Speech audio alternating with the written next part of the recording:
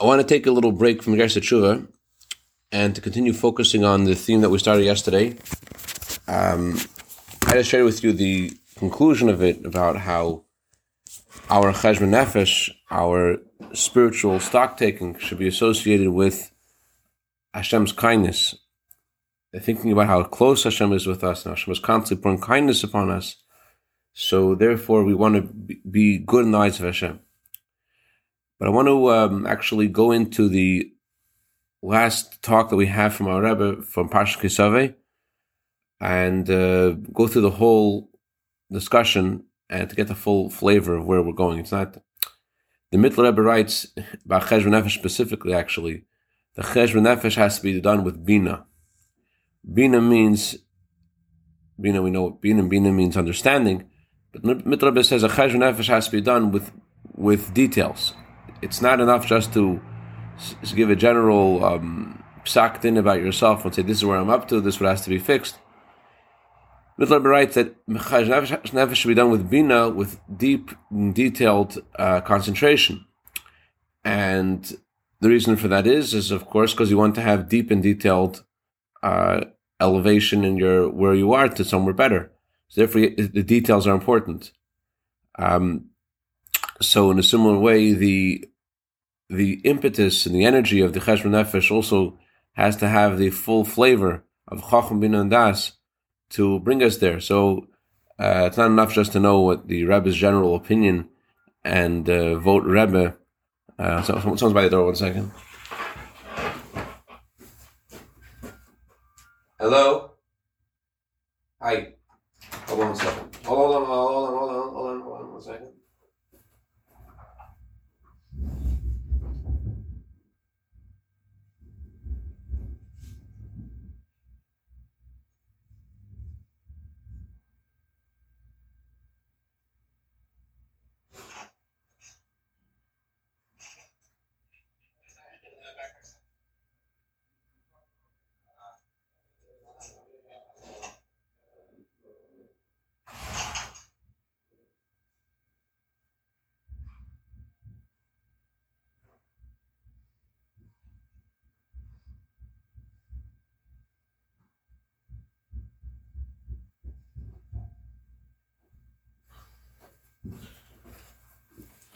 The Frierdiker Rebbe says that Hareis l'shaker yirach kedusei, which literally means if you want to say a lie, then you give testimony in a very general terms.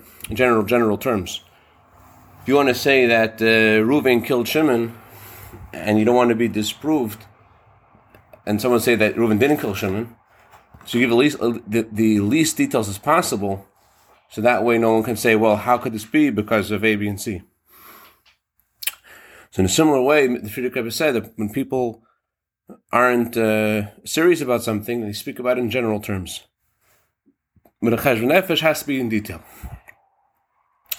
So let's also go into the talk of the Rebbe, where there begins this discussion about cheshbon nefesh and preparation for the new year. And it's a machaya. It's really a machaya. The Rebbe doesn't... when you think of the word cheshbon nefesh, what's your reaction to the word cheshbon nefesh? The natural reaction that I have to cheshbon nefesh is, I'm bad, I have to be changed, who knows what's going to happen. And as I mentioned yesterday, the Rebbe says the cheshbon nefesh is a whole different thing. Cheshbon nefesh has to do with the Eibusha's kindness to you, and you want to be good in the eyes of Hashem. It's a whole different thing. Anyways, let's go from this. This talk is from 1991, and the Rebbe addresses the mitzvah bikurim.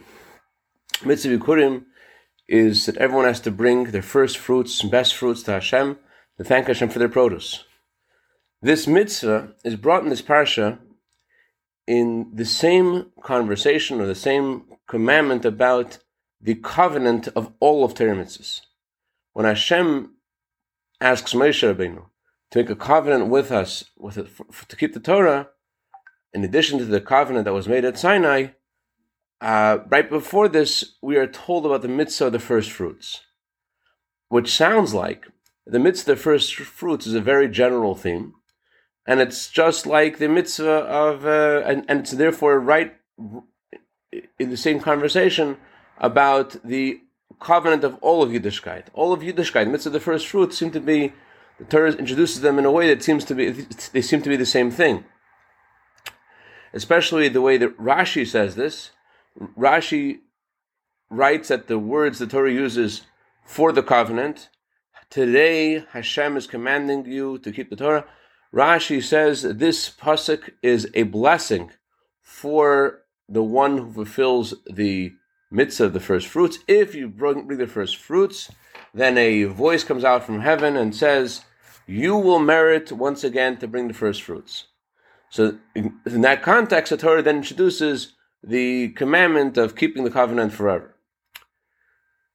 So the question is, it's not just really in the same Torah portion, it's mamish in the very same section. The Torah speaks about the mitzvah bikurim, and in that same context, in that same conversation, there's mitzvah bikurim. Now, the mitzvah bikurim isn't the mitzvah that you would think that is associated with the covenant of all of Yiddishkeit, because it's a very specific mitzvah, and there's very specific parameters that don't apply to all people in all places and all things. First of all, it's a mitzvah that only applies in the land of Israel. Second of all, it only applies when the Beis Hamikdash stood. Third of all, it only applies with 7 specific fruits that Israel is praised for. The fifth of all, only applies to someone who owns land in the land of Israel. Sixth of all, it has to be good land. And there are many other. Seventh of all, you can only bring Bikurim from Shavuos until Sukkot. It doesn't apply all year. There are many other things about Bikurim that make it very specific and limited to a certain kind of person, a certain kind of time, and a certain time part of the year. And therefore, it would not be the thing that you'd think that would represent all of Yiddishkeit. And as Rashi says, that from this mitzvah Bikurim, we are supposed to get the instruction that every single day you keep Torah, and the Torah has to be in your eyes like it's brand new. That it's supposed to be something brand new today. And so if it only applies to certain places and certain times, so then it really would not seem the mitzvah of choice to represent all of Yiddishkeit. I mean, why not pick a mitzvah like davening, something we do every day and several times a day, mitzvah tzedakah? Why pick the mitzvah of the first fruits, which is only relevant to very few people, historically, to very few generations and a very specific class of people? That's question number 1. Question number 2 is the name of the parsha. The name of the parsha is Savai, which means when you will arrive. The name of a parsha expresses the theme of that parsha. So, Savai, when you arrive, where will you arrive? You'll arrive in the land of Israel. Seemingly, that word, when you arrive in the land of Israel, is not a theme. It's just a detail. When you arrive in the land of Israel, then you have a mitzvah, the mitzvah Bikurim. But it's not anything that's significant. It's just a means to an end. In order to do the mitzvah Bikurim, you have to first arrive in Israel. So why is the entire Torah portion, which includes the mitzvah Bikurim, and more importantly, it includes the covenant of all of Yiddishkeit, why is it called by the name Savai, when you arrive? I know what Jonathan Hamburger is thinking. He's thinking because half of Yiddishkeit is just showing up, just arriving. I'm here, it's for the Chassidus class, and Michal Marcha is thinking the same thing, fine. So that's a nice vart, but seriously, what is the meaning of Kisave? Kisave means when you arrive in the land of Israel. Why is that the whole of Yiddishkeit? Why is that the name of this parsha, which is so central to what being a Jew means? So, to understand this, we first have to explain a little bit more about how the mitzvah Bikurim works in comparison to other ways of expressing thanks to Hashem. The theme of Bikurim is gratitude. The one who brings the fruits to Hashem expresses that he recognizes that all of the blessings we have in the world come from God. The blessing of God is what brought me to have fruit in my field, and therefore The farmer says, I will put away my best fruits for Hashem. The first and best fruits of his field are going to be brought to Hashem, who has blessed him with all this kindness. And the feeling of thanks is a very general thing about being having a feeling of thanks to Hashem is a very basic and fundamental and all-encompassing thing of being Jewish. That doesn't mention this here, but other Sfarim say that that's what the meaning of the word Yehudi. Yehudi means the one who thanks. The root of the word Yehuda is Hoida'ah, which means thanks. Being Jewish means to thank. And that's not just something that is our title, but as Rebbe emphasizes, the moment you wake up from your sleep, the very first thing you do in the morning every single day is to thank Hashem. That's the fundamental step of your day. Everything in your day is based upon this. Then you continue to thank Hashem for all different things that happen to you. And as we say in Moedim, I thank you, Hashem, for the kindnesses that you are giving me Erev Avikat Zarayim, in the evening, in the morning, in the afternoon. And then throughout the day, you say brachas and the various things that Hashem has given you throughout the day. And you thank Hashem for some commands. There are some mitzvahs, there's some expressions of thanks which are rabbinic. Then there's a mitzvah to thank Hashem for food, for bread. It's a biblical commandment. But all day you are doing, throughout your day, you're encountering different things that you're enjoying, and you're always thanking Hashem. This theme is also something that's not only particularly Jewish, it's something we find the nations of the world do this as well. They have also this idea of thanking Hashem for their food. And this is something that is very, this is part of the fabric of creation, as we discussed yesterday, that Hashem chose to create the world in a way that He constantly has to be there to animate and create the world. He could have created the world in a way that the world just goes on autopilot. And I know that Aryeh remembers the second chapter in Shayach al-Emunah, where the Alter Rebbe says that it's impossible for the world to go on autopilot. There has to be constant force, because since the world is something from nothing, that's something from something. So although it's possible to put the table together and let the table go by itself, but the world is something from nothing, and therefore there has to be a constant force of Hashem to keep it into existence, because there is a change that Hashem has brought into the world, and that whenever you make a significant change, you have to keep that change there, otherwise it will revert to the way it was before. So making a table out of wood isn't a significant change, and therefore it's possible for it to stay, but throwing a ball to the air requires a constant force, and how much more so making the change of not existing to existing certainly requires a constant force. So while that is true, and that is that is something that the Alter Rebbe says is a reason why Hashem made the world this way, but it's not the real underlying reason, because that reason is just a logical thing. Logic isn't what does all and says all for the one who created logic. God created logic. So God could have created the world in a way that it would be logical for the world to run on autopilot. Could have created the world in a way that the chapter 2 in Shayach al-Emunah would explain why the world does run on autopilot. Whatever. But, and more, the Eibishter really has a specific plan for creation. And the fact that we understand some of it is only because Hashem has gave us a mitzvah to know about Hashem. So therefore Hashem created the world in a way that it fits into the laws of logic in some way, because Hashem wants us to connect with Him, with our seichel. So Hashem did create the world in a way that is logical, and therefore the Alter Rebbe says in Shayach al-Emunah that it's logical that the world does not run on autopilot. That's a valid point, because Hashem created the world in a logical way. But let's go deeper. Why did Hashem create the world that logic works this way? Why couldn't Hashem create the world in a way that logic works in a different way, that is illogical for the world to run in a way that Hashem is to constantly create the world? In fact, you could hear an argument the opposite way. Hashem decided to create the world in a way that's totally supernatural, in a way that we cannot understand, because why should Hashem bother to have to constantly recreate the world every second when He could just create the world at once and let it go? So why did He? So the answer is that the Eibishter has infinite kindness to each creature, and He wants to express that kindness to each creature every single moment of its existence. And the purpose of that is to bring each of us to have this deep recognition and feeling that everything that we have is all from Hashem. Hashem wants us to constantly feel dependent on His kindness. He wants to express the kindness all the time.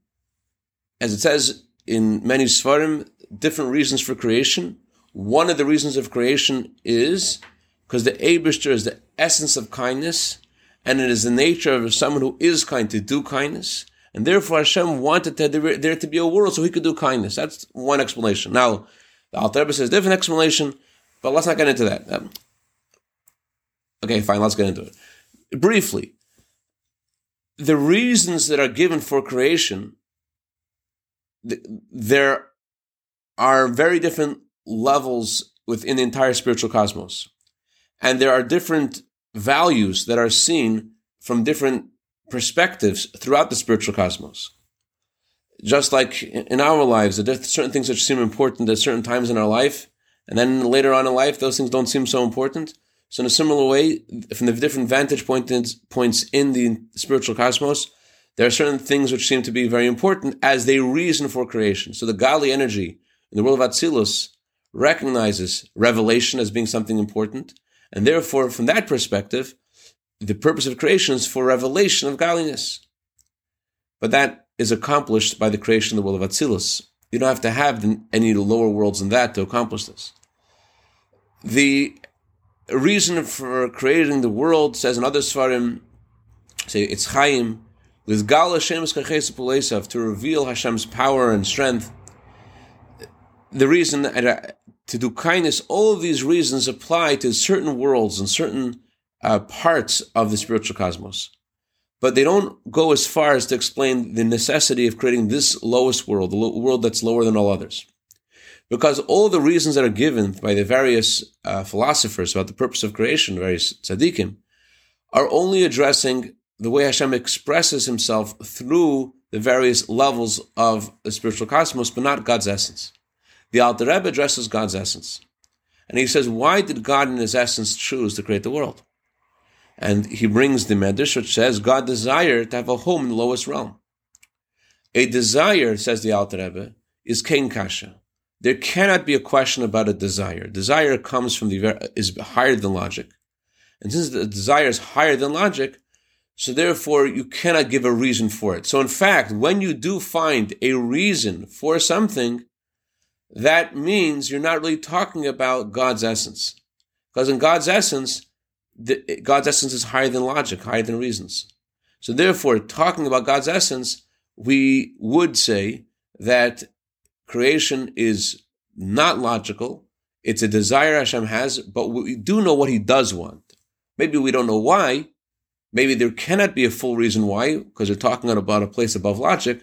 But we do know what He does want. What Hashem does want is He wants to have a home in the lowest realm. And therefore, specifically, the essence of Hashem desires this world more than all others. This is the goal of creation, because this is the lowest world, the world which is most similar to the essence of Hashem. Because just like the essence of Hashem has no source, so too this world feels like it has no source. And therefore, and the reason we feel that way is because this world has direct connection to God's essence. Getting back to our theme over here about Hashem's kindness in creating the world every moment. So Hashem could have created the world any way He wanted to, in a way that defies logic. But He chose to create the world in a way that constantly relies on His kindness, because He wants us to feel dependent on His kindness and to feel gratitude and appreciation for Him.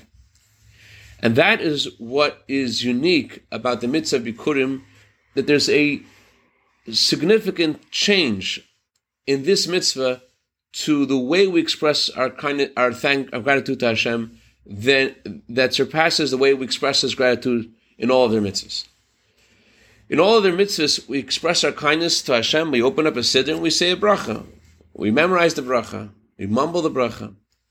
The mitzvah Bikurim requires us to get up and do something. I don't know if this is true or not, but some people say that there are various responses that we give in davening, to various parts of davening. When the Chazan says Hashem's name, we say Baruch Hu Baruch Shmei. When the Chazan finishes a bracha, we say Amen. But there is one part of davening, in Moedim, the Chazan gets up to the word thank you. Get up and say thank you. Don't just sit down there. And when it comes to saying thank you, Hashem wants us to get up and say thank you. So that's the mitzvah Bikurim is, Hashem says, get up and say thank you and come to the Beis HaMikdash and bring the first fruits. It's not just about saying it and thinking about it.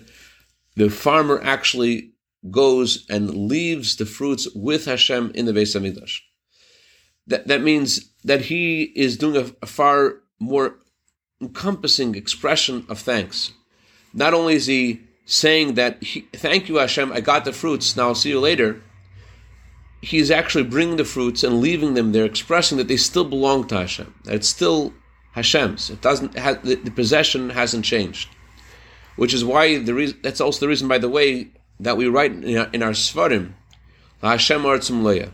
To Hashem belongs the world and everything in it. Before you write your name, you write the world and everything in it belongs to Hashem. Why write that in your siddur? And why you write your name in the siddur? If you're writing it belongs to Hashem, then why write your name? In yeshiva, now yeshivas are beginning to learn Gemara, so it's when everyone puts the Gemaras away, everyone has like a sign in the Gemara to figure out which one is their Gemara, because everyone has the same one. So very often a boy picks out the wrong Gemara and he uses someone else's Gemara, and someone else gets angry at him. That's my Gemara. And the guy says, what do you mean? It says it belongs to Hashem. Hashem Retzim Leah. Okay, so that seems to just be a nice expression of thanks. And now the Gemara belongs to you, and that's why the guy says, no, it belongs to Hashem. Hashem gave it to me. That's what the guy responds. But it's not really correct what he responds.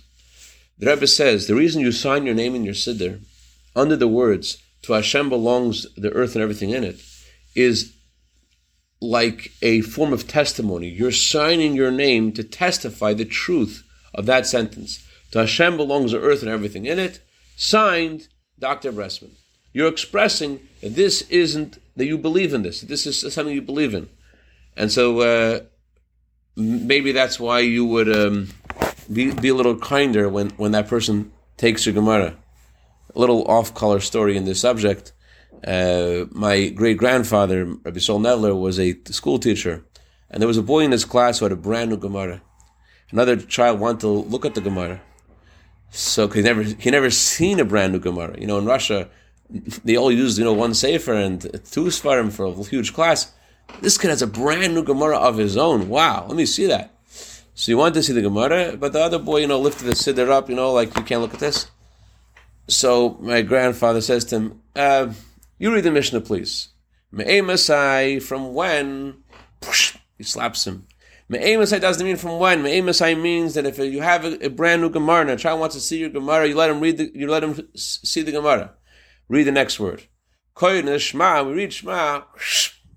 Koyin Shma means if there's a boy who wants to look at your Gemara, you let them look at your Gemara. So the guy, I'm sure, either learned his lesson or had to go to therapy the rest of his life. But the point is that it's something fundamental to being Jewish, that that it belongs to you, but it doesn't totally belong to you. As it says in Hayom Yom, the Hasidim used to say, the piece of bread I have is yours like it is mine. That they recognize that it's not their own, it's Hashem's, and therefore it belongs to the other Jew as much as it belongs to them, and even more. It's thine every minor. It's yours like it's mine.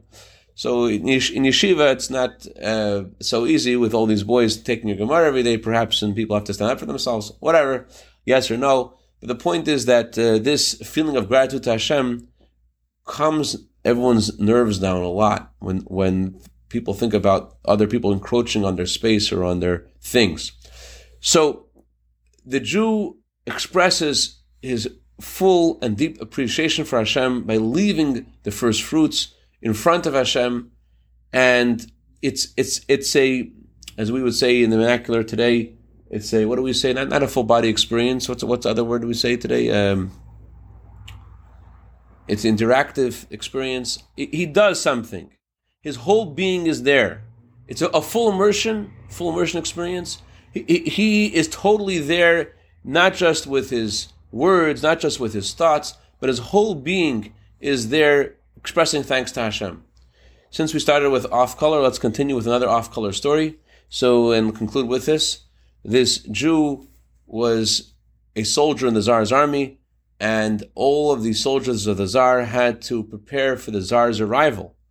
But it was a hot day, and they're all standing at attention for several hours, and the Tsar isn't coming, so the Jew decides it's time to go to take a little swim. So he runs off to a nearby stream, takes off his clothing, jumps into the water, and he hears the trumpets, the Tsar has arrived. Oh no. So he has to rush back to attention, or else. So there's no time to get dressed. So he grabs his bayonet, he grabs his rifle, and he stands at attention. And out of all the 30,000 soldiers standing at attention, Waldo was sticking out. It was obvious there's one guy here that doesn't look like he belongs the same way. So the Tsar notices this immediately, and he says, Adi Sida, come here. What's going on? So he says, Your Majesty, who guards you? My clothing or myself? The story expresses, and the Tsar forgave him, the story expresses that there is ourselves and there are things that we do with our thoughts and our words and our actions. The mitzvah Bikurim expresses how your whole being appreciates Hashem's kindness, and not just something that you do when you say, but you yourself are there. You yourself appreciate Hashem's kindness. That's what it's meant to do. You travel to Beis HaMikdash, and this whole procession that the Rambam discusses, you travel there, to feel, to be the guy who appreciates the Eibishter. Okay, that's what we'll conclude today. Any questions, comments, criticism, tomatoes, or cucumbers?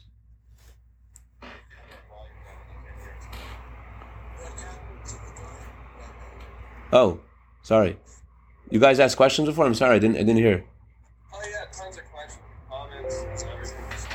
It was on 35. I thought 35 was enough to hear. It's a laptop. Put on 100 to hear anything.